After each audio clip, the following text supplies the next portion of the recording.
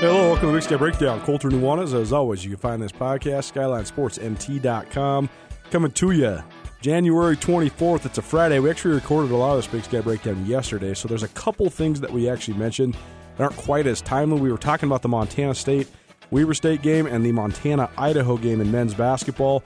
Montana ended up winning 77-74 over Idaho State, and Montana State ended up beating Weber State 62-61. So there's a lot of conversation about the teams, not necessarily those specific matchups, but those results hadn't happened yet, and now I'm just producing this podcast. So apologies there, but appreciate you listening. As always, Big Sky Breakdown presented in part by Town Pump. Town Pump, Montana's best since 1953. No matter where you're at in Montana, there's a Town Pump near you. I'm heading over the pass to Butte, Montana this evening, I suppose, to see an old friend. And I'm definitely going to hit up a Town Pump on my way out of Missoula and a Town Pump on my way back to town. That Town Pump right there in Rocker, that's my go-to. Easy access off the freeway. Get your caffeine drink, get you a little water, get you maybe some sunflower seeds, fill up the gas tank. Town Pump, Montana's best since 1953. In this Big Sky Breakdown, we will hear first and foremost from Ryan Tootell, just rapping about the Big Sky Conference so far. We're about 4 weeks into the league season, and it's been an interesting year, so we'll give you our thoughts on both the men's and women's sides of the Big Sky Conference in hoops. I'll also share a couple interviews that we've done over the last couple weeks. Danny Sprinkle from Montana State, he joined us on Tootell and Nuanez yesterday, so I'll share his interview just about some of the trends he's seen in the Big Sky so far, as well as just what he thinks of the status of the Montana State Bobcats. They are 4-4 in league play after last night's win at Weber State. That was also the first win by the Bobcats over Weber State, period, since 2013. Montana State's first win in Ogden against Weber State since 2009, and it was the first time since 1964 a Bobcat coach has beat Weber State in their first ever matchup against them. So a lot of accomplishments there for first-year head coach Dave Sprinkle. Also share a couple interviews that are a little bit older, but not necessarily as timely, just pertinent to the cause here. Dante Olson won the Buck Buchanan Award a couple weeks back. And we were able to get him on the phone right before he won that award, and he shared a lot of thoughts just about his time at the University of Montana, so I thought that one was worth sharing. And we'll also hear from Beau Baldwin, new head coach at Eastern Washington. We actually did this interview the end of 2019, late December. But Beau Baldwin, no longer at Eastern Washington, that's just an old habit. He's at Cal Poly now. He coached at Eastern Washington for 9 years. He's been at Cal the last 3 years. Now he is back in the Big Sky at Cal Poly. So we get his thoughts on being back in the league as well. Big Sky Breakdown presented by Town Pump, SkylineSportsMT.com. Every day, every season. Thanks for listening. Hey, hello. Welcome to Big Sky Breakdown. Colter Nuanez. As always, you can find this podcast, SkylineSportsMT.com. Coming to you late January. We've only had some football recruiting, some FCS National Championship stuff, but we haven't really dove into basketball hardly at all in the Big Sky Breakdown. We had some stuff in the non-conference when Montana State were navigating largely opposite but also largely interesting non-conference schedules. The rest of the Big Sky Conference, as always, sporadic in their non-conference scheduling. Sometimes you're playing Portland Bible College or Multnomah State, and sometimes you're playing Oregon or Washington, so kind of hard to discern some things.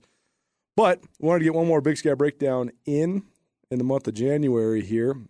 This Big Sky Breakdown brought to you by Town Pump. Town Pump, Montana's best since 1953. We really appreciate Town Pump for supporting the Big Sky Breakdown over these last 8 or 9 months. It's been a great partnership for us at Skyline Sports as well as ESPN Missoula and SWX Montana. No matter where you're at in Montana, there is a Town Pump near you. Ryan Tootell on the mic joining me. How you doing? Hi, boys and girls. Yes, I'm doing fantastically well. In the name of shameless cross-promotion as well, the other reason our Big Sky basketball podcasts have been a little bit sparing compared to the 3 to 4 that we give you every week during football season is we've been really grinding on another podcast. And I shouldn't say it's been a grind because it's actually been one of the most pleasurable experiences of my career. I love, anybody knows me knows I love history, and I love talking to my elders. And we have had a chance to interview every single living men's basketball coach from the University of Montana, from Jim Brandenburg all the way through Mike Montgomery, Stu Morrill, Blaine Taylor, Don Holst, Pat Kennedy, Wayne Tinkle, Larry Kristoviak, and now Travis DeCure, the current head men's basketball coach. About 45 minutes to an hour on each one of them, their connections to the University of Montana and the coaching tree that stems from Judd Heathcote's legacy. So check it out, Griz Greats. You can find it on any of your podcasting platforms. Griz Greats, A Coaching Tree is the specific title. We actually are going to do some other branches off of this in due time, but we're going to get this one out in front of you guys as well. So go subscribe, go review. You've loved this, right? Yeah, it's been fantastic. We're releasing them each Tuesday if you're looking for them out there. But if you subscribe to Griz Greats, the Coaching Tree podcast, you can just search Griz Greats. Then it'll just find you, as is the nature of podcasts. But yeah, tremendously fun. The first 2 episodes with Jim Brandenburg and Mike Montgomery are out right now, and Mike Montgomery really probably the most accomplished of these coaches in terms of what he did over the course of his career, and also very, very central to the fact that there is a tree because of, obviously Stu Morrill was on his staff, but also even guys like Blaine Taylor and Travis DeCure, who was on his staff at Cal when he was there, in terms of being at a place where you get the experience at a level that you need to then become a Division I head coach in your own right. And all of these guys have sort of found their way back to Mike Montgomery at some point. Not all of them, but many of them, and he has been very central in the why this has been such a successful coaching lineage, and so it's a great episode, but all of them have been an absolute blast. And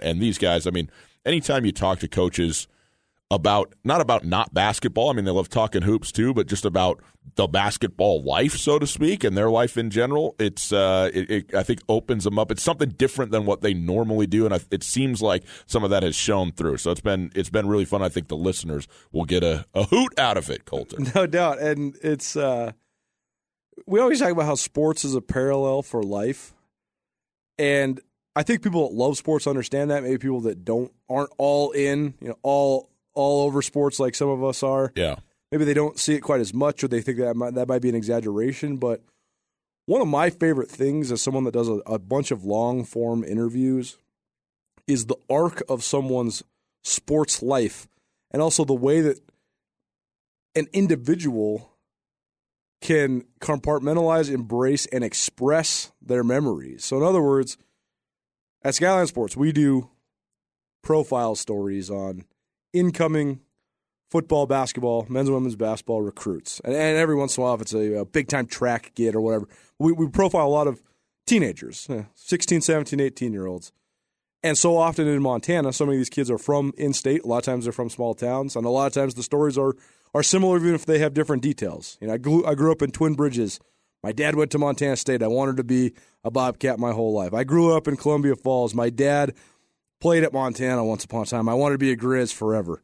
I grew up on a ranch, and one of the Bignell brothers was my hero, and I always wanted to go follow in his footsteps. Everybody in Montana is related to a Bignell, so that is a pretty common thread. Yes. I'm doing my Montana Football Hall of Fame bios, and one of the guys we're inducting is Steve Okanuski, who, if you know, you know, but I think maybe sometimes gets forgotten because he only played 2 years at the University of Montana. He was a transfer from Washington, but he went on to play in the NFL for 7 or 8 years.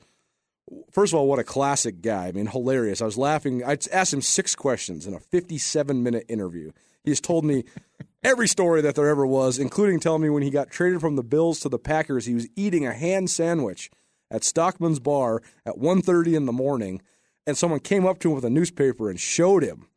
But this story somehow then comes full circle. He's like, yeah, so then when I got out of the NFL, I decided my first job after football was going to be coaching in Deer Lodge. And I was like, huh. So he moves from St. Louis, because he's playing for the St. Louis Cardinals his last couple of years, to Deer Lodge, Montana. And I said, huh. He's like, I love Montana. I just wanted to get back to Montana. Any job in Montana. But then it comes full circle that I said, well, did you coach any really good players or anything at Deer Lodge? And he said, yeah. We won back-to-back state titles. I had this tight end named Joe Bignell. I said, oh, okay. Yeah, you did win a couple of state titles then, right? And I thought his analysis on that, not to completely go on a tangent here, but I thought his analysis on it was so great. He talked about Joe Bignell, just like his son Mac, who played for the Cats, they both have severe hearing impairment. And Okanuski said, man, I played in the NFL for 7 years. I played with O.J. Simpson in Buffalo. I played, with all these great players. And he said Joe Bignell's the most talented and highest sports IQ person I have ever been around in my life. He said he was playing tight end and no NFL team would give him a shot because they just didn't know if he could be able to hear the calls. And so I thought that was interesting. But anyways, we do all these recruiting stories, and it's so fun to talk to kids and just the innocence of kids and what it's like to achieve one of your first goals, one of your first dreams. But then it becomes so interesting as guys' careers in college progress, because especially like basketball guys, if you stick with a program and stay with a team, chances are you're going to be doing interviews pretty often. I mean, guys like even Kendall Manuel, Jared Samuelson, who are now having great senior years for the Griz, they have received a ton of media attention, even as just kind of role player guys until this year, just because they're from Montana. And so then I think that you become, maybe numb's the wrong word, but you become accustomed to being interviewed and the novelty and how fun it is and being in the paper, being on Skyline Sports, whatever. Right. It's not necessarily, the one thrilling time that sports writer called you and you got your first article, and guys kind of become numb to it. And then when you're a real star, then sometimes it can become like a burden. Right. Like I made a point to talk to Ahmaud Rory twice a week last year because, Ahmaud Rory was the dude. I mean, he was the best point guard in the league, and I just thought, this guy's a 4-star recruit once upon a time who lived in a dorm room with Ben Simmons. I'm just going to take advantage of knowing him. And, I think that Ahmaud was kind of like, man, I just don't know how much more I got to say at some point. But then it's so fun, then as your career dwindles down, to kind of put it in perspective. And then we always do senior profiles on guys. And the ones for guys like, Zach Wright, who played D-tackle for the Cats, who's never going to go pro. Listening to him remember his career is fun, but also putting your life in perspective when you're 23. If you can do it, you're very mature. That's very cool.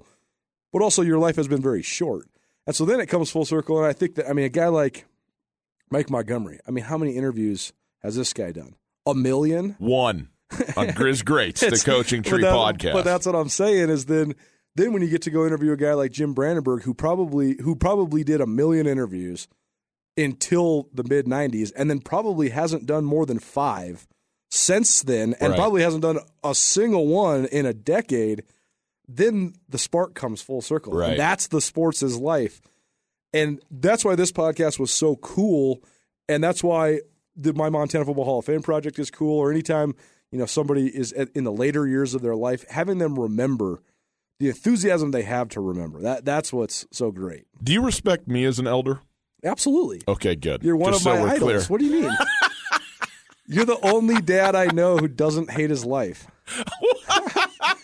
Oh, come on now. That's not true. I hate my life. I know a ton of dads that don't hate their lives, but it's because they live their children's lives. You're the only dad I know that doesn't live your children's life and still enjoys it. That is a fact. I make my children live my life, and I don't know if they enjoy it, but I'm having a ball. It's very reminiscent of my childhood to me, because as my grandmother used to tell me, I am not and will never be your friend. I am your grandmother. If you want a playmate, go outside. Thank you, Grandma. Dude. The hardcore Arizonans, man. Oh, yeah. No, Nevada, the whole deal. Margaret Conaway, what a gal. Smartest lady I ever met. She graduated, this is a great stat. She graduated from Brown University. Wow. With a degree in, what do they call, phlebotomy, is that right? Like blood research? Okay, yeah. When she was 19.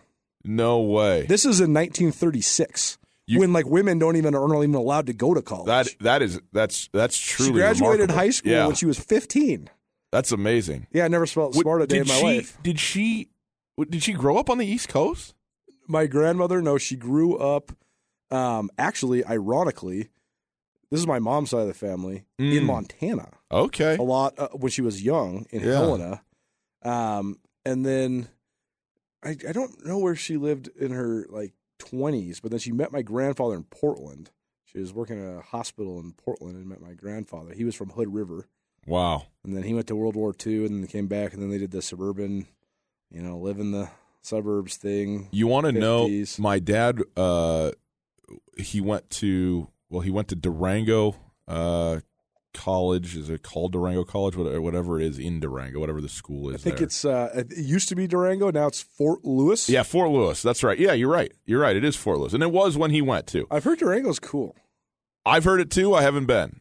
So I don't know. But then he went Durango. To if I think I have this right, is he started there, and then they ended up at Colorado State. You know who the valedictorian of my father's graduating class was? Who's that? His mom. She went back to school in college because she just loved it and couldn't go. She had children very young, and so ended up not going to school in virtue of that. And then finally, when they were old enough, she got to do what she had always wanted to do, which was go to college. And she, of course, when you're an actual 40-something, 50-something-year-old adult who just has wanted to go to school your whole life and now you get the opportunity to, might be a little more invested than your 20-year-old son who's winning pizza by the slice eating contests on the weekends. So, shout out to the grandmas out there. No doubt. Big Sky Breakdown brought to you in part by Town Pump. Town Pump, Montana's best.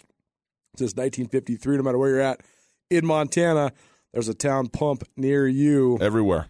Let's talk some Big Sky hoops, huh? How about it? I mean, we're 15 minutes in. We might as well do it. We'll go a little quick hitting because I think broadly the narrative on both sides of the league, men's and women's, the narrative coming in was what's the league going to be like with the loss of an unbelievable amount of premier and memorable players. In a league that I've covered for 14 years now, I would rank, in terms of just memorability, Ahmad Rory, Jamara Cohen, Michael Ogine from the most recent Griz team, and probably headband Bobby Moorhead just because he's a part of that group too. And we love Bobby, obviously. He's a friend of this show. Well, and podcast.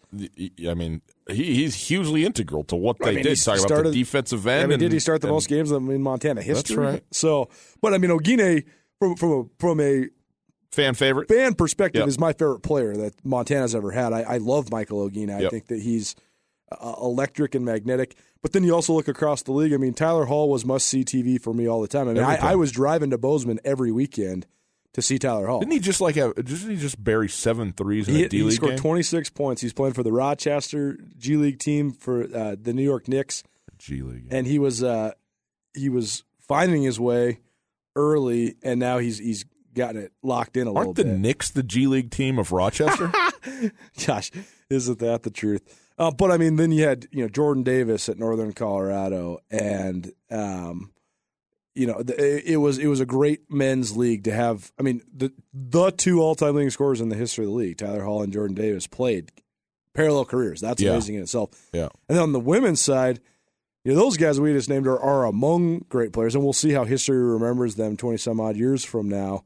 But on the women's side, there's no question that the Splash Sisters at Idaho, Michaela Ferenz and Taylor Pierce, were two of the most unforgettable players, maybe in college basketball history. To have two girls on the same team that hit 400-plus career three-pointers, to have Taylor Pierce set and reset the single-season record while she's playing as the secondary scorer.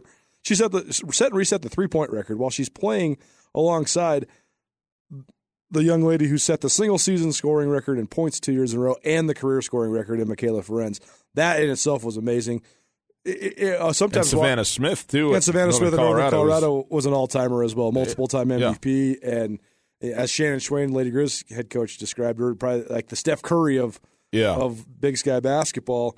But the narrative come in was, what's the league going to look like without some of these players? And then I think that the narrative has then shifted to exactly what you'd expect from a league shrouded in mystery.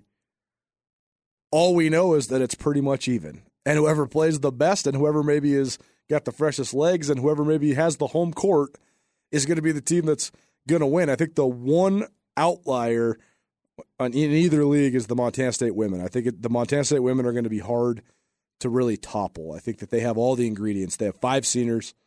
They have a veteran head coach who's really solidifying herself as one of, if not the best coaches in the league, in Tricia Binford. And then they also have stellar freshmen, too. They have Darren White. I mean, Bill Lamberty from Montana State Sports Information, he told me the other day after staffing the last Bobcat women's game, he said, Darian White is Erica Perry reincarnate. Anybody that's followed Big Sky basketball, if you know, Erica Perry was the first great guard that Tricia Binford brought to Montana State. When Binford took over, they were like a 3-23 team, and then she got Erica Perry in there, and they started incrementally getting better. And then Perry was a 2-time first-team All-League player. If Darren White becomes that, they'll be plenty happy to have her because Erica Perry is one of the great players in their program's history. So I think that Montana State's women are the outlier here.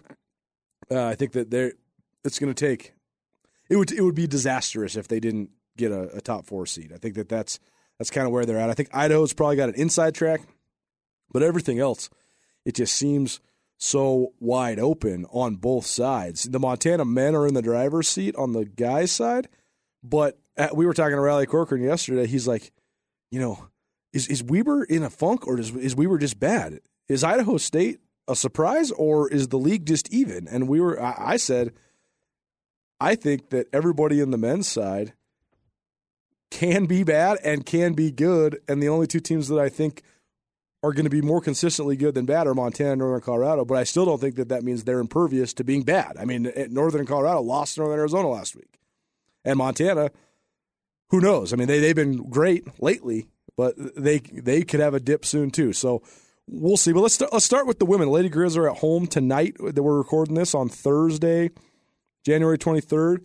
Lady Griz hosts Weber State tonight. A 1-6 Weber State squad. Excuse me. Lady Griz hosts Idaho State tonight. Correct. Weber State on Saturday. Idaho State's 3-4 tonight. Coming into Missoula, Weber State 1-5. Now we'll see what they are. Presumably 1-6 after they play in Bozeman against Montana State, who is on top of the women's standings at 6-1 right now. Lady Griz started off 3-0. They played, and beat 3 mediocre to lower half teams in the Big Sky Conference. Mm-hmm. They've now gone 1-3 in their last 4. A very controversial and disappointing loss in Idaho with an inadvertent whistle that cost them an opportunity to get a last shot, and they end up losing by 1. Obviously, no guarantee that you win that game anyway, but still, certainly a frustrating way for that to go, especially when you've kind of been on a bit of a snide here. But we know how much better Montana plays in Dahlberg Arena, the Lady Griz. I mean, it's just night and day. Mm-hmm. And so these are 2 huge games, though, for the Lady Griz. I mean, they have the talent, especially when you talked about all the turnover that's happened in the Big Sky Conference, to have something to say in this league. And frankly, they need that. I mean, Shannon Schwain, we know about the injuries and everything else, but at the end of the day, since she's taken over, this program has not been very good. And certainly not, at a level that it has been accustomed to being. Granted, I mean, you're talking about a legend, so I get all that. But this is a year where I think that needs to happen. I mean, that next level needs to be attained for Montana State, and they are 4-3 right now, which is fine. I mean, they're still in great shape, but they need to get some wins. And maybe Weber State coming to your house on Saturday is one that you obviously have to get, but you need to get. But if they could get a sweep at home mm-hmm. and find themselves at 6-3.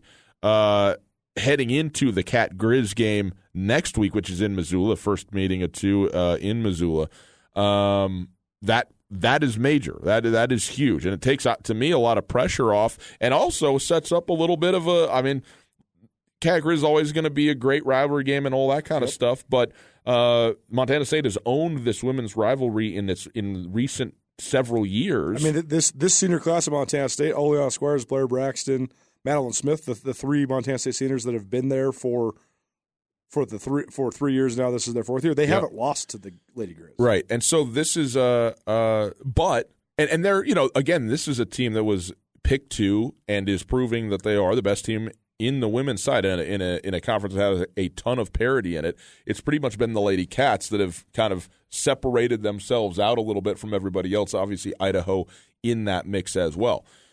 The Lady Griz, though, if they were 6-3 going into that game, and Montana State is whatever that they are, even if they're 8-1, this sets up a showdown that's bigger than just Montana State. It's a conference wide sort of demonstration of where these 2 teams are at, and for Montana, it is a real measuring stick. And so, we'll see how this thing sets up. But I think this game tonight is a very, very big game against a decent Idaho State team. But one that you got to get, I think, for the Lady Griz at home. I mean, just need to have it. It's so easy to pin offensive superstars as memorable players, and Idaho State's the antithesis of what Northern Colorado and Idaho have done the last couple of years in terms of being wide open and really flossy on offense. Idaho State grinds you into dust. That's Seton Sobolewski's style. He always recruits big, strong women that play defense, and it's never pretty. But they're the best tournament team in the Big Sky, with the exception of Idaho, over the last 4 years, because they can just out-physical you. They don't have to shoot 50%. They're going to make you shoot 35%. I mean, Idaho State played, since the tournament went to neutral site, they've played in 3 out of 4 championship games. They know how to win in March for sure. But this Idaho State team, they don't have that Grace Kenyon, who is kind of like the Dennis Rodman, Ben Wallace but a better scorer certainly than those guys. But kind of the dirty work, tough enforcer. They don't have her anymore. They don't have Sailor Grandin, who's the point forward coming downhill at you all day. So it's a little bit more of a vulnerable Idaho State team, but the style is still the same. So to me, this is the first huge measuring stick for the Lady Griz. They're at home. They beat Idaho State at home last year, but this is a matchup where we've seen this Montana team when things are going well, they look great. And when Mackenzie Johnson's out and running and she's pushing the ball, they're fun to watch. And when her and Sophia Stiles can alternate playing on the ball, they can move it pretty well. Gabby Harrington's an interesting weapon because she can do so many things. She can rebound so well from the guard spot. Emma Stockholm's a 5 that can step out and hit threes. They have pieces, the Lady Griz do. But the biggest Achilles heel they've had under Shannon Schwain is that when it's going well, it's going well. When it's not, it's bad. They fall into the dumps. And, I mean, at Portland State, 2 games ago, they're shooting like 30%, and they can't do anything. They fell apart. They stopped playing defense. They stopped doing everything. And that's the issue that this team has. So I agree it's a big weekend in Montana for women's basketball because Idaho State's going to give Montana State – I mean, there's Montana State's the premier rivalry in the league in men's, women's basketball, and football. It just is because the biggest fan bases exist in Montana for the Big Sky Conference. But each of those teams – has like a secondary rival, right? Like Montana men, their secondary rival is Eastern Washington. In football, a lot of times it's Eastern Washington as well for Montana. Montana State, they have several secondary rivals. Idaho has become one, especially because of Jeff Choate's Idaho ties.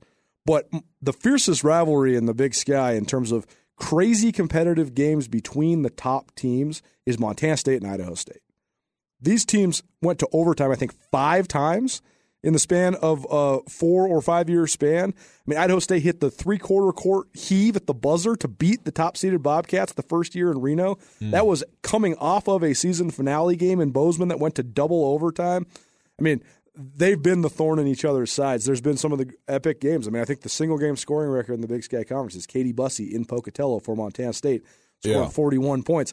So we've had some crazy results. So it's a big weekend. It'll be fun to have the women's teams in town and go check them out. The Lady Cats will be 7-1 on Saturday when they face Idaho State because Weaver State's really struggling. They will roll tonight over Weaver. So that's we don't need to do a lot of analysis there, but that will be a fun. And that's why, I mean, the games that you got to have, sometimes there's more pressure. I don't think that's going to be a thing tonight for Montana State. And one quick note on Weaver State. I mean, some of these programs get no coverage, so people don't really know the stories.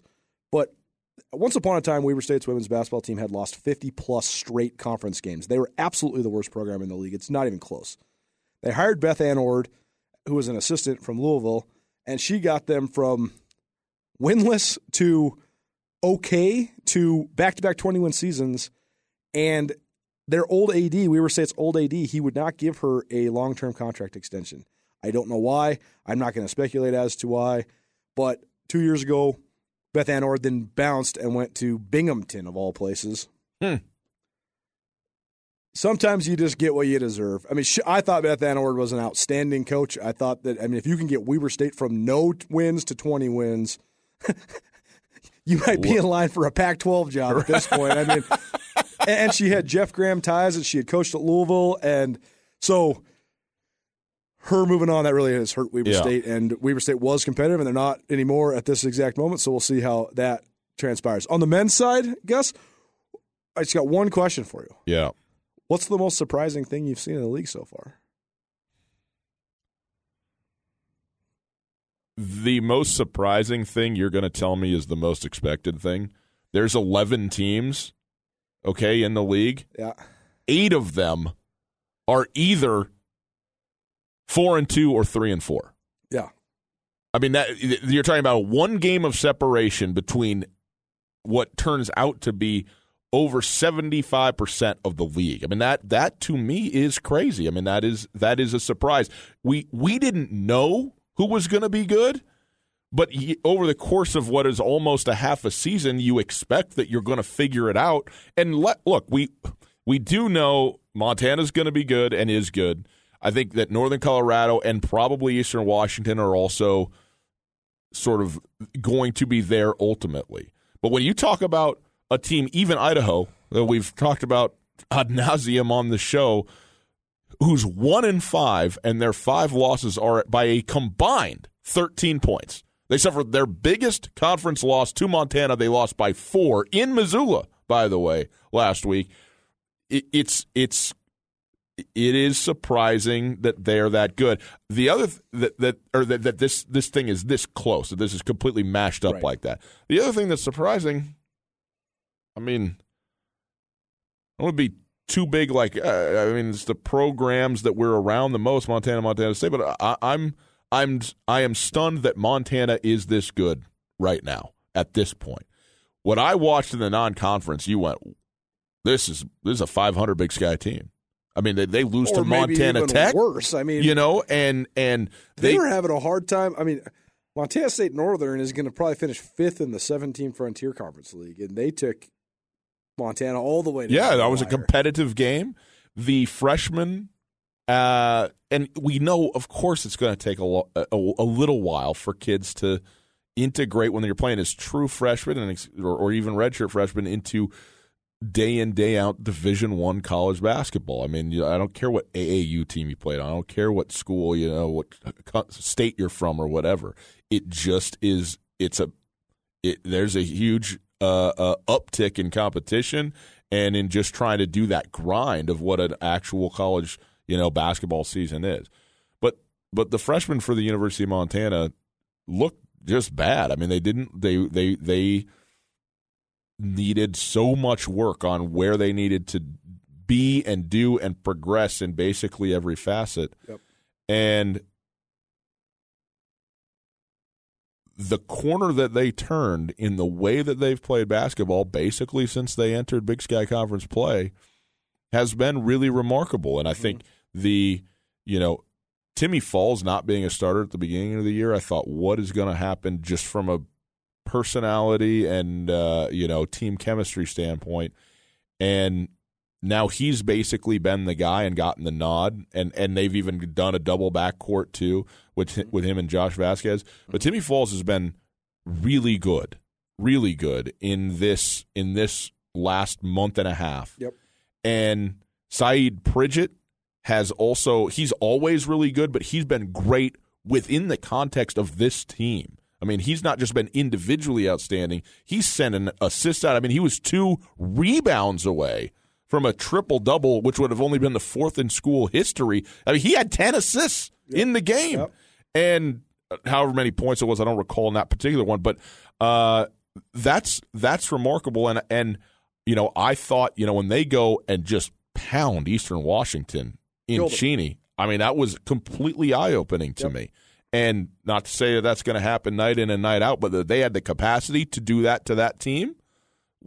That's a more veteran team than what they are. That was, expected and is one of the better teams in the Big Sky Conference. I thought, wow, okay. I mean, that's pretty remarkable. And right now, I thought you made an absolutely outstanding point on the show earlier. There's nights Mac Anderson's playing 6 minutes. There's nights he's playing 26 minutes. There's nights that Jared Samuelson is playing 8 minutes and getting 4 shots and 4 points. And there's nights that he's scoring career highs of 23 and going 5 of 8 beyond the arc or whatever it is in 30 minutes of play. And nobody seems to be particularly begrudging, not just like we're not talking about, you played 20 minutes tonight, you played 17 the next night. You're talking about you were like the 8th or 9th guy one night and you were starting effectively the next night. I mean, there's been huge swings based on matchups, and this is a team that seems like it's okay with that by and large.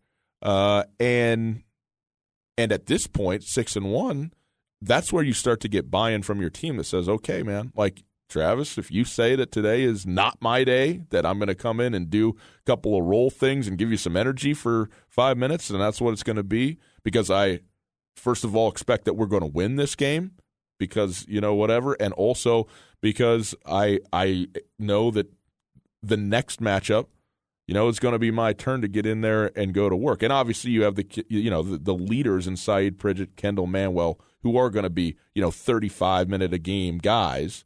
But the rotation has been pretty remarkable, and I give the coaches a lot of credit for knowing who and how and pressing the right buttons, both on the floor and seemingly personality-wise at this point, which maybe is one of the benefits to having a young team. We talk about having a veteran team and how great it is to have leadership and everything like that. There's also great expectations from the part of the upperclassmen, generally speaking. And so when you bring in a Jared Samuelson, who's a grad transfer, but it's still just his second year in the program and only his only year, here at the end, he's ready to do anything that he wants to. That he's asked of. Excuse me. And the young kids, they're still at an age where, okay, coach, yes, coach, you got it, we'll do it. Jump higher, run faster, whatever you say, and that has proven thus far to be big. I think. Again, it all comes down to Boise, and I think this is going to be the biggest clean slate that we've seen in terms of coming out of in terms of the regular season not mattering almost at all going into the tournament. But as of right now, it is a surprise to me, because what I saw in October and November was not good out of the University of Montana. Not good. And even in wins, it was bad. And now it's remarkable. It really is. It might seem like blasphemy to say it, but this team, to me, they don't have nowhere close to the star power or the talent of the last 2 years. But to me, in certain ways, they are much more appealing to watch and cover. Just because, we're not going to throw specific guys under the bus, but make no mistake, despite 52 wins over the last 2 years and back-to-back Big Sky regular season and conference tournament championships, there was plenty of dysfunction on the University of Montana men's basketball team. You could just look at the bench. There's some young guys that were going nuts, waving the towel, having fun, and there's a whole bunch of other guys that were pouting. Mm-hmm. And it was each of the last 3 years, there was always one or two guys who were supposed to be in that top 8 that were disgruntled with their role. And then when it was their turn, they weren't ready to roll. And a lot of those guys then subsequently left the program or didn't get the opportunities that they probably should have while they were with the program. And this year, it's not to say that there's always going to be some sort of unrest in Division I college basketball. It's just kind of the way of the world. But by and large, the hierarchy of roles is so much more defined on this team, and everybody seems to be buying in. And you mentioned the freshman improvement, but to me, the improvements of the freshmen have been made possible by the emergence of the seniors. Yes. Saeed Pridgett sacrificing maybe not being the go-to scorer. He's still averaging 18 points per game, but he's not running all the ISO stuff and all the just run to the block and get the ball stuff that he had so much success with last year. Sometimes he's playing on the ball. He's playing on the point. When they play the lineup that has Timmy Falls, Josh Vasquez, and Saeed Pridgett, that's an interesting lineup because you got 3 dudes who can handle the ball. And then it doesn't matter what big you put in there because you can run the break, and then you have athletic bigs like Mac Anderson, Derek Carter-Hollinger who can fill the lane. And that's, it's kind of like the Warriors lineup of death, but in a different way. Not the shooting, but you can create crazy matchups in this league. Saeed Pridgett is the most versatile player that I've seen Montana have in the Coach DeCure era. Mm-hmm. He can play 1 through 5 guard 1 through 5. Guard 1 through 5. He can do it all at the Big Sky Conference level. He can pass the ball. He can get his shot when he wants it. He's a tenable jump shooter. He's not a great jump shooter, but he can hit an open shot if he's left alone. And around the cup, he is as good as it gets. His instinct is just knack for touch, feel, knowing where to roll, knowing which direction to go with it. It's unlike anything I've ever seen. That said, where he has developed so much this year to me is knowing when to do what. Yeah. He can do it all anytime. And he was forcing it early. That's right. He was getting his shots, and it sometimes felt like these guys aren't playing well, I need to take over, and that's probably the right conclusion to come to in instances. But now he is, and again, I give the coaches credit on this as well, coming to a point where he is He is knowing when, okay, I need to get a shot up here. I need to, be available for my guys. Or other times where he gets right into the hole and is distributing. And the ball movement has been a million times better in conference for the Grizzlies, which is why their offenses look so much better. But again, I give Saeed Pridgett a ton of credit for doing all the things he's always done, but doing them, he has such a great sense for when to do it. And that's the how much better do you make your teammates and the basketball IQ and all of that. And right now it's flowing for him. Early on, when Jared Samuelson's knee wasn't healthy and Kendall Manuel was marred in a terrible shooting slump, then the scout for Montana became incredibly simple. Josh Vasquez and Kyle Owens are both in the starting lineup, so you just get all over Manuel, deny him the ball, and when he shoots it, just make sure that he's getting contact and that you have a hand in his face. Make Timmy Falls shoot the ball, make Josh Vasquez shoot the ball, make Kyle Owens shoot the ball, double, triple, quadruple team Saeed Pridgett. Do whatever you want. And that's why their offense had such a hard time flowing. Well, then you add Samuelson back to the lineup, and now that relieves a lot of pressure on everybody because he can pick and pop. Now you don't have to start Kyle Owens anymore. He can just be an energy guy, a long defensive guy who gets a couple shots coming off the bench rather than, like when he was starting, swing the ball to the corner, he's wide open. He can make that shot. He has to shoot it. But it's not necessarily the best shot for him right now in his career. So just Samuelson back, it eases Kyle Owens' role. The emergence of Derek Carter-Hollinger and Mac Anderson. I think that the thing that Pridgett learned, because early he was not only trying to get his shot, he was also trying to be a facilitator. But think about those Pac-12 games, like Stanford and Washington are the specific ones that come to mind. He was trying to make so much happen where he would try to make a fancy pass and he'd just throw it out of bounds. Or he finally just learned that Mac Anderson and Derek Carter-Hollinger, especially Mac Anderson's not going to do anything offensively except for dunk. But if you get him dunks, he could get you 5 or 6 dunks a game. He'll rock and roll, yeah. So have patience and then just hand him the ball. When everybody draws in on you, here you go, Mac, dunk it for me. And that's what they did. Like against Portland State, he had 4 straight dunks where Pridgett got in the lane, jump stop, bounce pass, Mac Anderson, dunk. Lob, Mac Anderson, dunk. And so Pridgett's patience has then helped Mac Anderson as well. And then Manuel starting to make shots. Okay, now you can't just take him away. You got to respect everybody else. And so then when you collapse on Timmy Falls, Kendall Manuel can make it. And the hierarchy of what's going on, the domino effect of everybody helping everybody, then you put all that together. And then when Derek Carter-Hollinger comes in the game, you just say, hey, kid, just get me the ball. Right. Just go get it. Go get the ball, block it, rebound it, dunk it, whatever you need to do. Well, and that's where these coaches deserve so much credit. They didn't tweak it to the point of complicated. They made it simple. Yeah. They said to every guy, here's what you do well. Stop trying to do anything else. Just do what you do well. And that's coaching. That's great coaching to me. The other thing, too, is you mentioned Kendall Manuel, but his shooting was poor in a non-conference. And it was horrible. And it is he's been lighting it up. I mean, he's been making everything in Big Sky Conference How about play. this for a hot take? If the Big Sky season ended right now, just 7 games in, Kendall Manuel is my Big Sky MVP. I mean, he's at right now. Here's his splits in Big Sky play. He's averaging 18.9 points per game, which is 3rd in the league in conference play. This is a jump shooter. He's a jump shooter. He's not a guy around the hole a lot. He doesn't get layups. He's shooting 51.2% from the floor, 57.7% from 3, and 89.8% from the free throw line. Yeah, and that's low for him, actually. Right. And the other thing is Jared Samuelson being a true threat from beyond the arc. When your big steps out and does that to you, the defense is at a complete – it skewers a defense, man, when all of a sudden you got to vacate the lane because you got to guard a 4 or a 5 because he's going, 50% or better from outside and not 1 of 2, 3 of 6, 4 of 7. I mean, that's killer. So that's the team. Colter, let's talk about the Montana State Bobcats. I was thinking about this last night because I was just doing a little late night research going through the conference only stats because I think that, especially in hoops, you got to throw the overall stats at this time of year out the window because it's got to be conference. I mean, Eastern Washington scored 156 points against Multnomah, so of course they're leading the league in scoring. Montana in overall scoring, I think, is 11th in the league.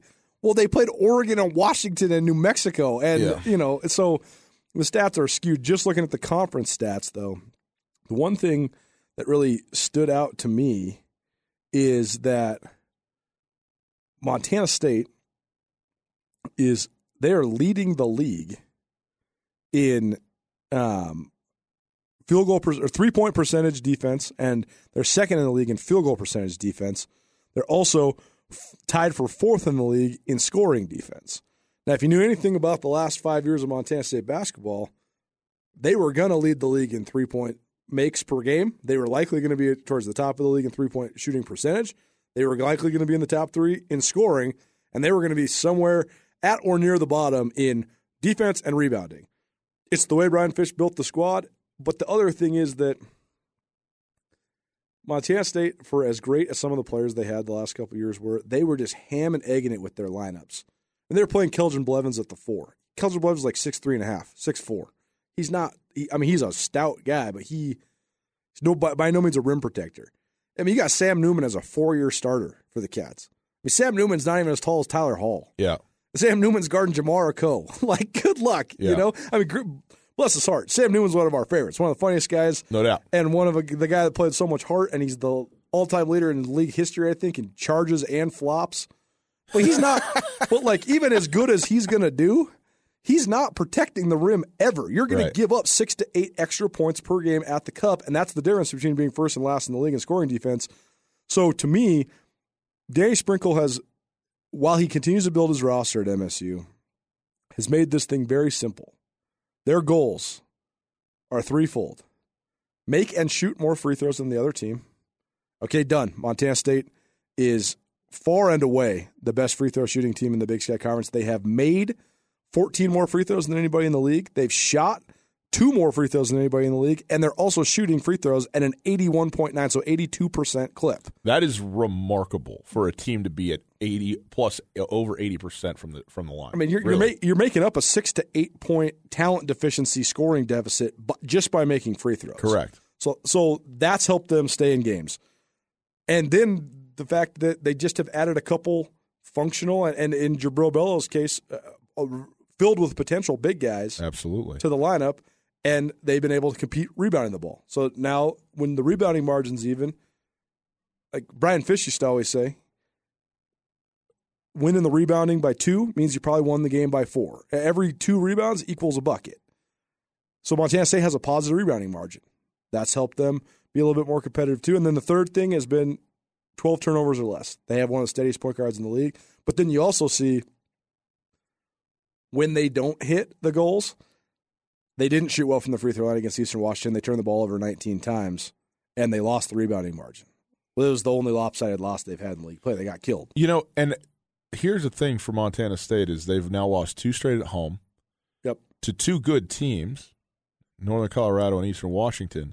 But it's disappointing when they were, 3-2 and then 3-3 and then found themselves with a full week off to prepare for one team and lost by the like you said, the highest margin of loss that they've endured in this conference season. That's real disappointing. And I think you start to say, okay, well, where are we at? And we talked with Coach Sprinkle yesterday, and we'll share that interview with you right here momentarily. And you go, when you have a new squad and you got a new coach, it takes a while for other teams to figure out what it is that you're doing. And if you put together a good plan, which they absolutely did, it should look really good. And Montana State looked outstanding. I mean, we were so impressed with them in the non-conference. They've still been good, here. And they're one of those teams that they've won a couple of games by a point or 2 points, and they've lost a couple of games by a point or 2 points. So they're probably right where they should be, effectively 500, 3-4 in conference play. Just like everybody else, by the way. The point of where it comes where you can separate yourself out is, winning those close games, but also countering the scout to some extent. Like, okay, this is who we are, this is what we do, now people are figuring out to do, so what's the new move, the next thing that you're going to do to try and overcome what teams are doing to take you away, that they know that they have to take away Harold Frey as best they can. They know that that's the key and the way to get that done. The other thing, too, and I think this has been really underappreciated, but Devin Kirby's been out, man. He's been injured and has not been playing. And He was back last game. And he finally returned. But he only played 5 minutes. He's not the key to what they do, but he's such a major role potentially in what he can do. I mean, he is the biggest guy in the Big Sky Conference. He's 6'10", 6'11". Yeah. And Jack Wilson at Idaho is a true 7-footer, but Kirby has even more substantial length. Length and athleticism. Right. And he, around the rim, is even more Mac Anderson than Mac Anderson in terms of just give me if I'm here, it's going down, it's a flush, and also the rim protecting aspect of it.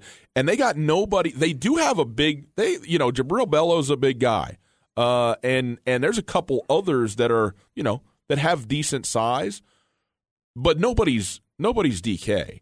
And so to have him as an option, and it's going to take time for him to work back into it. And he's also so tall. I mean, look, there's a reason that a 6'11" kid, is at the Big Sky Conference. We know the terrible injury that he suffered when he was in high school. So there's that, but also just, I mean, your body has to catch up to your body kind of at some point when you're that tall and that young. And it is. And he's a guy now as a junior that I think can be and should be, needs to be a real impact player to set things up for this Montana State team, both ends of the floor, get you some easy ones, get you some rebounds, and make teams think twice about when they're coming into the painted area.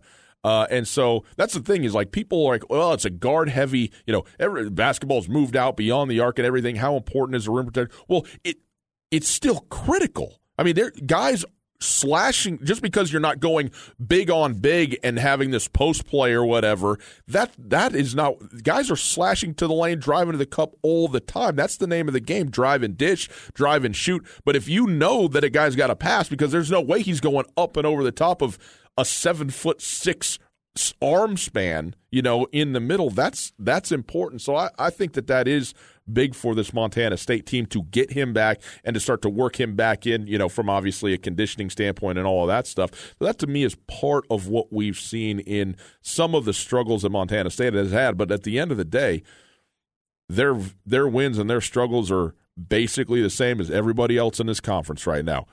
Close games, and sometimes the ball bounces your way and sometimes it don't. Here's a stat from Andrew Peterson, Montana State Sports Information. Montana State is 0-6 when allowing 70 or more points, 9-3 when holding opponents under 70. There you go.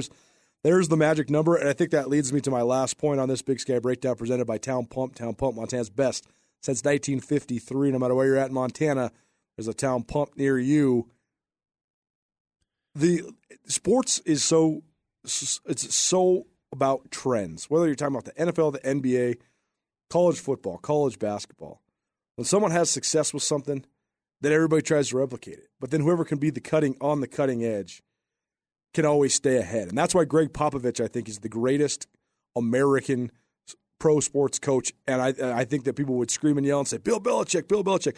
Bill Belichick's the greatest coach at identifying the talent he has at his disposal and putting those players specifically into positions to succeed. Bill Belichick thinks about what do you do well, not what can't you do, what can you do. And you're only going to do what you can do for me. That's why he's great. Greg Popovich has revolutionized the game of basketball step by step by step. He was the first, the defensive 3 seconds in the key, stemming from the international rules and stuff. That's because of the Spurs spacing. He was the first coach to find the corner three-point shooter and really emphasize that part of the game, giving a whole new group of NBA players a role. Guys like Bruce Bowen that can D and 3, stand in the corner, shoot threes, play hard-nosed defense. And the Spurs on down the line, from the way that they run their motion offenses to the high pick-and-roll stuff that they've done, they're the ones that have really been on the cutting edge. But like in the Big Sky for football, for example, we saw the Griz dominate the league, running the football right down your throat and playing hard-nosed base defense. That's about it. Nothing flashy, tougher than you, get it done. Eastern Washington was the antidote to that, right? They were the ones that went the opposite side. Throw the ball over the yard. This is how we're going to beat the Griz. They win a national championship. So then everybody says, we're going to go that way. And you saw even the Bobcats, who forever had been a defensive-minded team, go all in on scoring 45 points a game. And it was to their detriment at the end of the day. And in the Big Sky now, you've seen the pendulum swing back the other way. And this year, the teams that made 3 of the 4 teams that made the playoffs in the Big Sky, Montana, Weber State, Montana State, did it more with defense. Although Montana's offense was certainly explosive, but it was more winning with toughness than it was winning with Cooper Kupp. Right. And in the Big Sky in basketball, we've seen it too, that everybody's been trying to go Damian Lillard changed the Big Sky, right? Yep. Everybody wants to get Damian Lillard. Go sell the dude on, you come here, you're a 4-year starter, you're going to score 2,000 points. We saw it, Jordan Davis, Tyler Hall, everybody. But in the meantime, those individual guys weren't winning. Montana kept winning the league. And how are they doing it with defense? Now we've seen the pendulum swing back the other way. And we're seeing almost everybody. Eastern Washington is pretty much the only team that's, I think, is a real contender that's not prioritizing defense. The Cats are now. Montana certainly always has. Northern Colorado is trying to win with defense. Yep. I mean, even Southern Utah is trying to win with defense. So it's interesting to see the pendulum swing, but to me, that's going to be the key factor down the stretch. Who can stay healthy, who can stay cohesive, and who can continue to play great defense. 6 to 7 games into the Big Sky Conference. It's a lovely mess right now. Big Sky Breakdown, SkylineSportsMT.com for Gus Tootell. Thanks so much for listening. Stay tuned. Danny Sprinkle's interview from Tootell and Nuanez coming up right after this. We go now to the Rankins Brothers RV phone line, and we welcome in the head coach of the Montana State men's basketball team, Danny Sprinkle. Danny, thanks so much for being with us once again. We appreciate it. And your team, it doesn't get any easier. You had 2 at home and now a 3-game road stretch, which goes through Weber State, who's having an interesting season here. Weber State has been one of the stalwarts of the Big Sky program. They're now 2-4, 2-5 even in Big Sky Conference play. What are you seeing with Weber State? Because they have a tremendous amount of talent.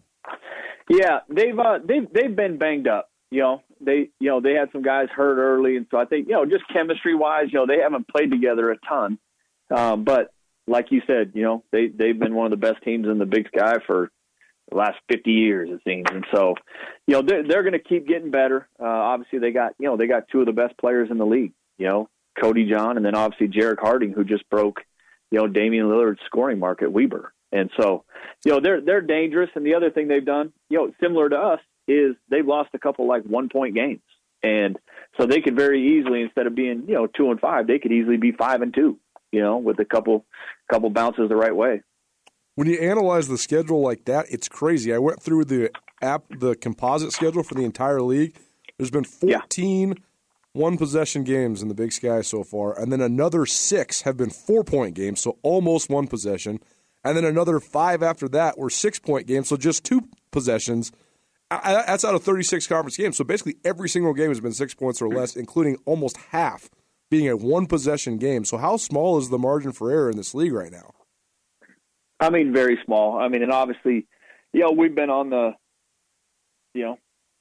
worst end of it, on a couple of them. And it comes down to, a couple turnovers here, a couple missed free throws in the second half. And those are the ones, especially on the road, that just bite you in the butt. And, the teams that have been winning the games and the games that we've won, we've made those plays at the end, against, the first 2 conference games, Sac State and NAU.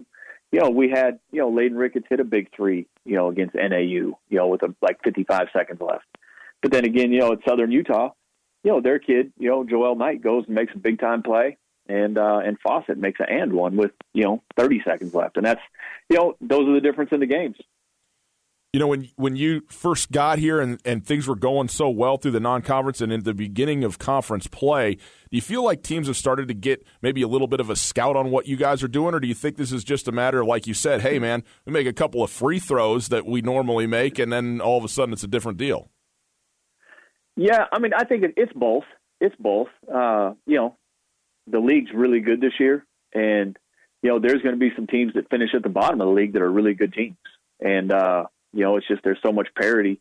But I think it's kind of both. I mean, we're if Holland Woods doesn't make that shot against us, the kid from Portland State, and if we get a stop down at Southern Utah, I mean, all of a sudden we're 5-2, and so it's just that's kind of the slim margin of error, but.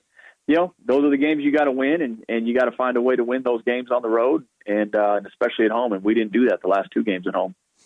As you guys now take on this upcoming 3-game road trip, I mean, what do you think of the position of your team right now, and what's the focus as you guys hit the road?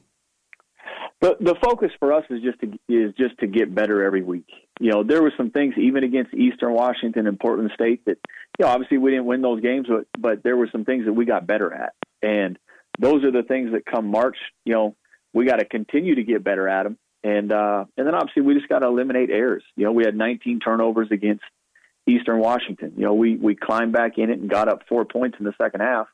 And then we turned the ball over in an 8-minute span. We turned the ball over 6 times, and 3 of them were on primary breaks where it was 2-on-1s, where if we score those buckets, it's a whole different game. And, and then, Southern Utah, I think we missed 8 free throws in the last 9 minutes of the game. We were up 10. And so, we just got to continue to get better. And we got to take advantage of those crucial moments, especially in the second half of games to get over the edge. Danny Sprinkle joining us, head coach of the Montana State men's basketball team. And, Coach, I'm always interested to know how different guys go about the prep when you generally have a Thursday, Saturday type of situation like you do today. Do you spend all week just preparing for Weber State Thursday and then just a day on Idaho State, or do you try and do a little side prep for the Bengals during the course of the week when you have a couple of days so that you have something going into Friday on this road trip? We'll try to do a little bit of both, but 95% of it is on Weber State. We may do something defensively where our guys don't even know that that's what Idaho State does.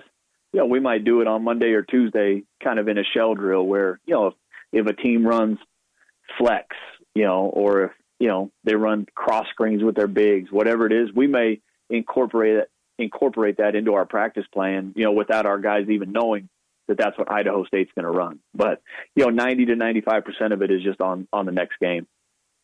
You mentioned just wanting to continue to get better. How do you weigh those two things, chasing a potential bye in the conference tournament and making sure you're peaking in March, especially because you guys do have a young team?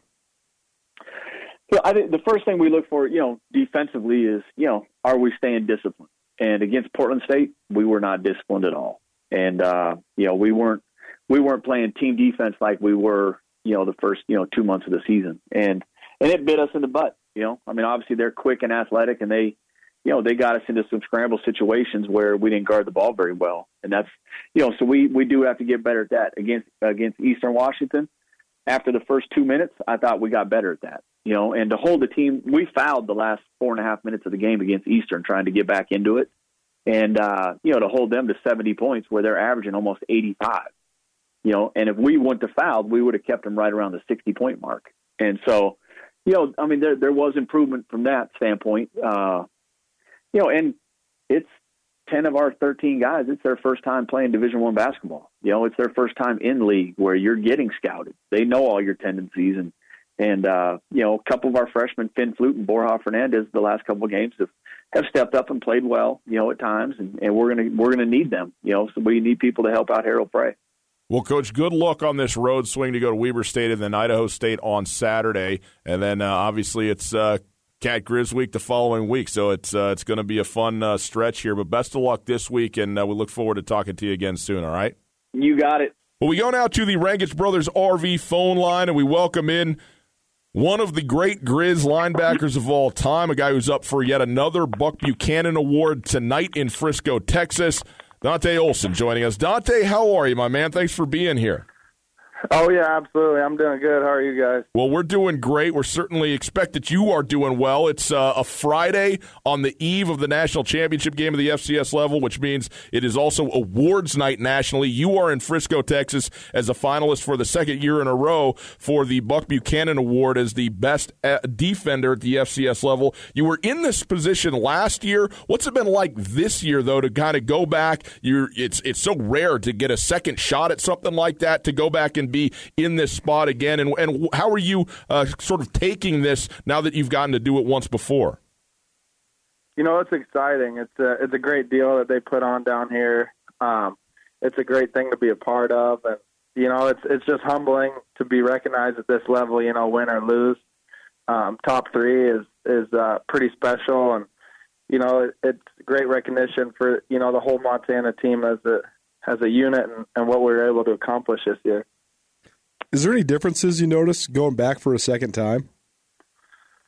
I don't know. I guess it's That's a tough question. It's I guess I know what to expect a little more than I did last year, so it's not as nerve-wracking. But other than that, it's just an all-around great experience. How different has it been since you graduated and finished? You guys finished your season to now just be sort of autonomous and all about football all the time. I know you've been working out, preparing for the draft and getting yourself as ready as you can. But how different has that been from what a normal off season has been just between playing seasons? Obviously our season ended sooner than I wanted it to, but it was a great year, great ride, and now that I'm done, it's awesome to feel graduated and not have to go back to school and go back to the grind of that. And, it's different. I'm definitely going to miss the team and the coaches and, the brotherly bond, but I'm really looking forward to this next chapter and see what God has in store for me. And, it's different to just be 100% focused on, yourself and your body and trying to get ready for the next level.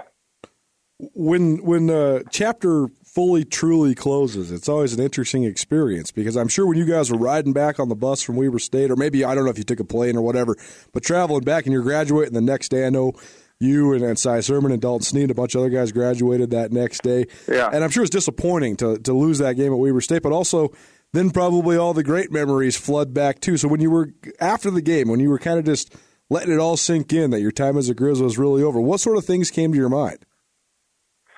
It was definitely disappointing.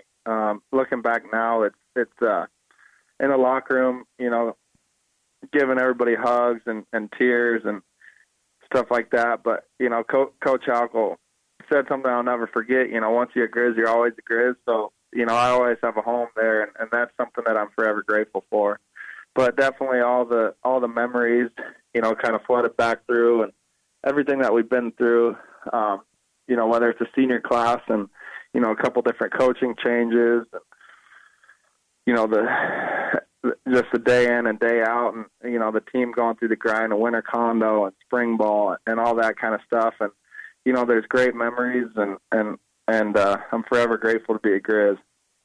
Dante Olson joining us. He's in Frisco, Texas. There's the award ceremony tonight. He is a finalist for the Buck Buchanan Award after having collected basically every award that human beings give out to football players over the course of this offseason. I got to ask you about going to the Sugar Bowl. You were part of the Good Hands team, which takes in a whole bunch of stuff, but, is a lot about community service and giving back and all the stuff that you've done around, Missoula, Montana in general. But what was that like to be there at that game? And, you're with a bunch of other players, Tim Tebow among others as well, and just being there for that.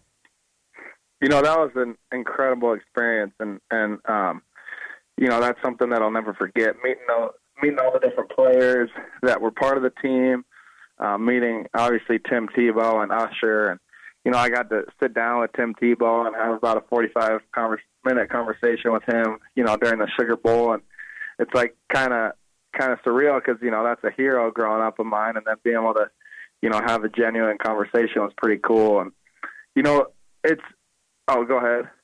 No, you're good. Oh, I was just going to say it's one of those things that, you give back to expect anything in return, but it's definitely very cool to have that recognition and being able to be a part of that team is something that, I'll never forget. You mentioned the fact that this is an individual award that you're up for, but that it is a team award too. I mean, you got to give a lot of credit to the guys and your guys' defense. I think that just analyzing the scheme you guys ran the last 2 years, you are certainly an outstanding individual player, but so much of everything that happens around you is so key to putting you in positions to make plays too. So talk about that part, just the way that your teammates and everybody that played around you kind of put you in this position to represent Montana on a national stage tonight. Yeah, absolutely. This is a team award. There's no individual.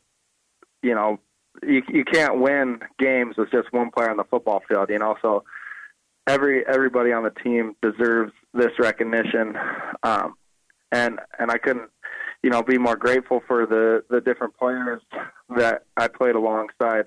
It starts up front with the D-line, and, they're trying to cause chaos and mayhem to the O-line, and, they do a great job starting with, Jesse up front, and he's one of my best friends, and he's done an awesome job, these last couple of years, and then, everybody's got to do their part. The linebacker next to me, it was mostly Jace this year, and, Jace and Bus last year.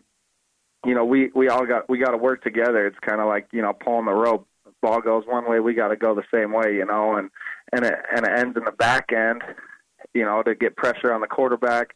You got to have good coverage to be able to take risks. The guys in the back end have to be able to make the plays, and that's run by Josh and Big Gav and Robbie and the both corners, Justin and D Nash, and everybody just got to do their job to be able to make for an individual to make a play. Everybody has to do their job, whether it's Ryder or Pat up front, and Jesse and Deming, Joe, whoever it may be. Everybody's got to do their job. You got to count on everybody, and it was definitely an awesome experience the last couple of years. Dante Olson joining us. He's in Frisco, Texas, getting ready for the banquet tonight and as a finalist for the Buck Buchanan Award. And Dante, I know you're getting ready for the East-West Shrine game, and that's a big deal to play in that and basically get your first, I guess, spotlight look in front of a whole bunch of scouts and being coached up by some guys and all that kind of stuff. But also, what's the process like right now? You got your pro day coming up. When do you find out? How do people find out if they've gotten a combine invite? When does that kind of stuff all transpire, and how do you go through this sort of time where there are still some unknowns out there? Yeah, so I think the list comes out in February, early February, because the combine is in late February, I believe. So, just the process of playing in the East-West Shrine game, which, it'll be a great experience. I'm going to meet a lot of guys and play against a lot of great talent and be coached by, some great coaches in front of a lot of, NFL scouts and things like that. So I'm really looking forward to that opportunity. And then, whether it's a combine or pro day, I'm really excited to, get out there and show everybody what I got. When your pro day comes along or the combine, what's your 40 going to be, Dante? What are we doing here? We shooting 4.3, 4.2 maybe? Oh, wow. I'm just playing. Wouldn't that be awesome? Wouldn't that be awesome for any of us? Yes, it would. Yeah. But when it comes, let me ask you this though: do you think there's an undue amount of not pressure but focus put on that kind of stuff, or do you think it's reasonable? To be able to play at the next level, you got to be fast, you got to be strong, and when I say fast, you got to be extremely fast. So, scouts look into that stuff, and whether they look into it too much or not, that's not up to me. So I just got to go out there and run as fast as I possibly can. I remember that towards the end of the season, the wide receivers for Montana always stay on the field and catch balls out of the jug machine, do a little extra work. And it was funny because you started doing that at the end of the year, catching balls with those guys. And I don't remember if it was Samari or Sammy asked you, Dante, what are you going to run? You said, oh, man, I'm running 4.2. I'm way faster than you. Oh, yeah. But how do you transition your mindset out of being such a close-knit group with a bunch of guys that are around your age, then preparing to go to what is maybe the most competitive business world in America in the NFL? It's obviously something that I've never been a part of in the NFL, so everything is going to be a new experience, and, just got to trust God and take it day by day, starting with today and then worrying about tomorrow when tomorrow comes around. But, like I said before, University of Montana and everybody that I met there, coaching staff to the players, the older guys that graduated, and then the younger guys that came up below me.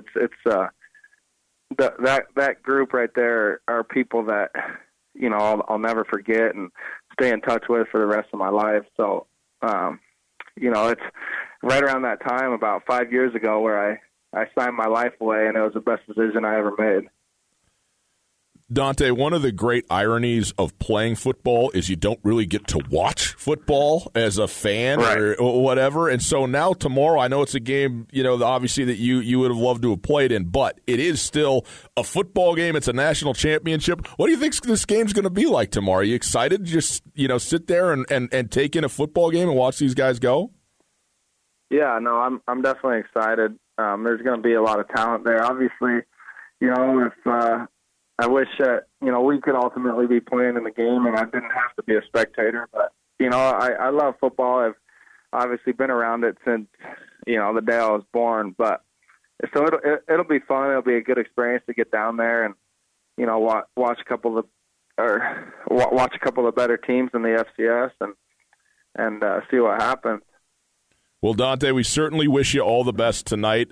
Congratulations again on all the awards, all the All-Americans and stuff, and to be in the banquet, again for a second time is a pretty big deal. So congratulations to you on that. Love watching you play, and the best as you go through this process here leading up to the draft. Okay. Okay. Well, thank you guys so much for having me. We go now to the Rangitz Brothers RV phone line, and we welcome in the brand-new head coach of the Cal Poly Mustangs, former Eastern Washington head coach and Cal assistant, Beau Baldwin. Beau, thanks so much for being with us. How are you?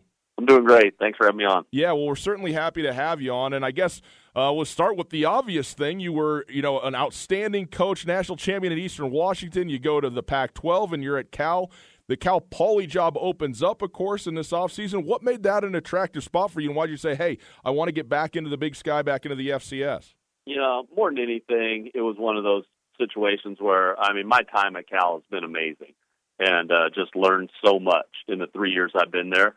But every year away from being a head coach, I won't mix any words, I got more and more hungry to be a head coach again. So that was the feeling. I probably learned more about myself in the last 3 years, got better as a coach, and truly understood just where my true passion. My passion's always been with football, but it's even at another level as a head coach. So but it wasn't just going to be for anything, that's for sure. But when I was approached with this one and the people that were involved in this hiring process, getting a feel for everything from the area to the foundation that has been set here before by Coach Walsh and a ton of great alums and, great former coaches, former players. This one felt right, quite honestly. And I definitely wouldn't have done it if it didn't feel right, but this one 100%, felt right, and I couldn't be happier. Well, Cal Poly is, first of all, San Luis Obispo, such an amazing town, and then the university there, absolutely outstanding, second to none, but also such a high academic standard. So when you sit there and go try and balance out, the draws to the place, but also some of the hurdles you're going to have to overcome, what do you think about? I think it's all positive stuff. I don't care where you're at, you're going to have your challenges, but if you focus on why you can be great, you focus on the positives, it's amazing here. And some of the positives to being able to recruit, just those high academic kids, those kids that want to be here for that reason, those guys also understand a lot of things like time management, what it takes, from a work ethic standpoint, from a coaching standpoint. I've experienced that in the last 3 years at Cal, so I got a great understanding of the difference, with that type of standard set. So I think when people look at it as a hurdle, you can go to any program in the country and find hurdles, but if that's what you focus on, that's where your energy is going to go. I look at this place as those are all positive things. We're going to be able to fill this roster with the right type of kids, the right type of Cal Poly kids, and build this sucker the way we want to. Hey, Beau, Colter talking. Good to have you back in the Big Sky, man. Congratulations on the new Colter. job. Good to hear you. The being at Cal Berkeley the last 3 years, what did that teach you just about recruiting at a high academic institution? Because Cal Berkeley is world class, as well as just being in the state of California in general, and just the advantages and disadvantages that come with that. Yeah, there's no question. To me, I'm a much better coach than I was 3 years ago when I left Eastern. And so my experience at Cal is, and I owe Coach Wilcox huge thank you for taking a chance on me, bringing me in there, because I've learned things, just from the other coaches he brought in. I've learned a ton from Coach Wilcox. I've just grown a ton. And when it comes to, the state of California, I understand the state that much better. Not that we didn't dive down here when I was at Eastern, but now you're in it. So I just understand the state that much better. I understand the student athletes that are being recruited at those high academic universities and what attracts them and why they're coming there, and understand how to communicate with those guys once they're on campus. And, and it's not like it's some vastly different, but there are enough little things that you pick up along the way that I think put me in a much better spot to be in this position than I would have been, like I said, 3 years ago. Beau Baldwin joining us. He's the brand new coach at Cal Poly San Luis Obispo. And Coach, you've been out of the conference for just 3 years, but it seems like over that time there's been some significant changes, and some teams are kind of coming up a little bit. And obviously you got a couple, you're even to a point now where there's a couple of guys who were assistants under you that are head coaches in the conference now as well. But when you look at the Big Sky Conference as a whole, coming back to it now, what do you see and what do you think has changed just in the time that you were at Cal? I see a similarity in that the league is just tough. It's tough. It's competitive. And obviously there's some places that are growing, to another level. And, both Montana schools just, competing at an incredibly high level, and that situation there, obviously Coach Choate got there right as I was kind of getting out, I think 1 year, but Coach Houck, I can remember back in the day, for years. So I have a ton of respect for what they're doing up, there. Obviously you're seeing some others you brought up, Coach Taylor, at Sac State and what they did, and spending my year with him that I got to spend in 16 at Eastern. I just learned so much. I have so much respect. Coach Best, obviously I've known for a long time, took over at Eastern after I left. So I have there's some familiarity with a lot of those guys. There's definitely, like I said, programs taking a huge jump. We got to see UC Davis. I know the year didn't go exactly like they wanted this year, but they're going in the right direction there, and we got to see them firsthand last year at Cal. So without mentioning everyone, the league is strong. The league is strong. The coaching is very strong. Still able to recruit, to get those high caliber players that always, in my opinion, probably could have been just fine in the Mountain West, and they play in the Big Sky. I always felt like we had a lot of those guys at Eastern. And so everyone we play every week in this conference is going to be an absolute bear, and we know that. Coach Choate was talking just last week about the quality of coaches, just like you were just talking about in the Big Sky. But you look across the league down there, I think there's 8 head coaches in the league that did at least a little bit of a stint as a FBS coordinator of some sort, including yourself, Troy Taylor. You mentioned all those guys. But just being in the FBS, being at the highest level, especially being in the Power 5 like you just were, what sort of things did you learn that maybe you didn't expect? Yeah, the biggest thing I learned, a lot of it is, probably the biggest part of it is in the recruiting world, and just how much goes into that, how early it goes into that. And I know it's different at the FCS, but you can still adopt a lot of the strategies and a lot of things you do and a lot of the ways you communicate with these guys, and you build that relationship over time. And not that we didn't while I was at Eastern, but it is a different game right now. So a lot of what I learned, falls within the recruiting, the recruiting aspect, the calendar, what that looks like, how early with these guys, the connection with the parents, and the different things that maybe are a little bit different than how I felt when I left Eastern Washington. So that's one of the biggest things. I took little things from every piece of that Cal experience, though, from different coaches I was around to everything there. So you're right. Having that experience is big, and one other coach I didn't mention who was in that spot and doing a tremendous job and is also Coach Hill, who I got to compete against. I have so much respect there as well. So, and I know I'm leaving some guys off, but just he's another guy in that same boat. And, man, his team just plays like, just like his personality. But maybe he developed some of that personality when he was, an FBS assistant and kind of felt that and knew what his program was going to look like once he got the shot. But that experience definitely helps you. As you know, recruiting is such a huge part of this. We were talking on the show yesterday. At Eastern, you guys had such a great thing going just because, as we've talked about for years, the state of Washington's just under-recruited, and you guys were able to get so many good guys out of Washington, get them to come to Eastern, and that was just an advantage for you guys, to be able to get guys out of Yakima and Seattle and Tacoma. What's it going to take to find a similar advantage when you talk about San Luis Obispo, California? I think more than anything, you got it at this level, and especially when you're at Cal Poly, at this level, it's not as if you're winning on a guy that usually, I'm saying in most cases, usually aren't winning because you beat 6 other guys in recruiting and then you get them like you would at a high level, Alabama, Texas, wherever, where you beat 7 guys and then you get that top-tier guy and you roll the balls out. We got to do a better job than our opponents, and this is something we prided ourselves at Eastern, of out-evaluating. Mm-hmm. So evaluating, because a lot of those top-tier guys you're talking about, whether they were Washington or whether it was a Vernon Adams out of California or some other guys, that weren't from Washington, a Samson Ebukam out of Portland. A lot of those guys, it wasn't so much, it was more about out-evaluating people because they really weren't being evaluated at a high level. They weren't being recruited at a high level, including guys like Cooper and Vernon and Sampson. So, and then once they get on campus, you got to take the mindset of also we have to out-develop people. So the same thing I'll take with Cal Poly. I know the index numbers and what it takes to get in here are a little bit tougher, but that's also a positive thing. You're able to earmark those guys that truly fit, and then you just got to do a better job than your opponents of first out-evaluating these guys. And when you are in those recruiting battles, win those things, but also out-developing them within your program once they're on campus. Did Samson Ebukam turn out to be pretty good? I don't know. He wasn't bad. I guess so. Bad. I guess it worked out for him. Still isn't bad. And what's unfair for him is he still kind of just stays because he's playing for the state. He almost stays a little bit in Cooper Kupp's shadow. People don't talk about it much, but yeah. I mean, that guy's, like I said, absolute dude.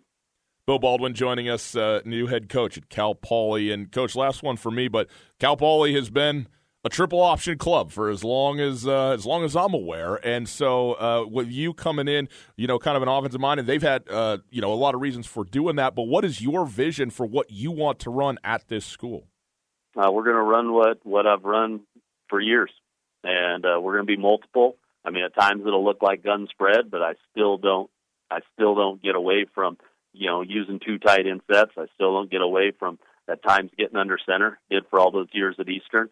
I think people's eyes remember, they were pass happy and they spread it out, which we did, but we did a little bit of both, and we'll continue to be multiple, we'll be attacking.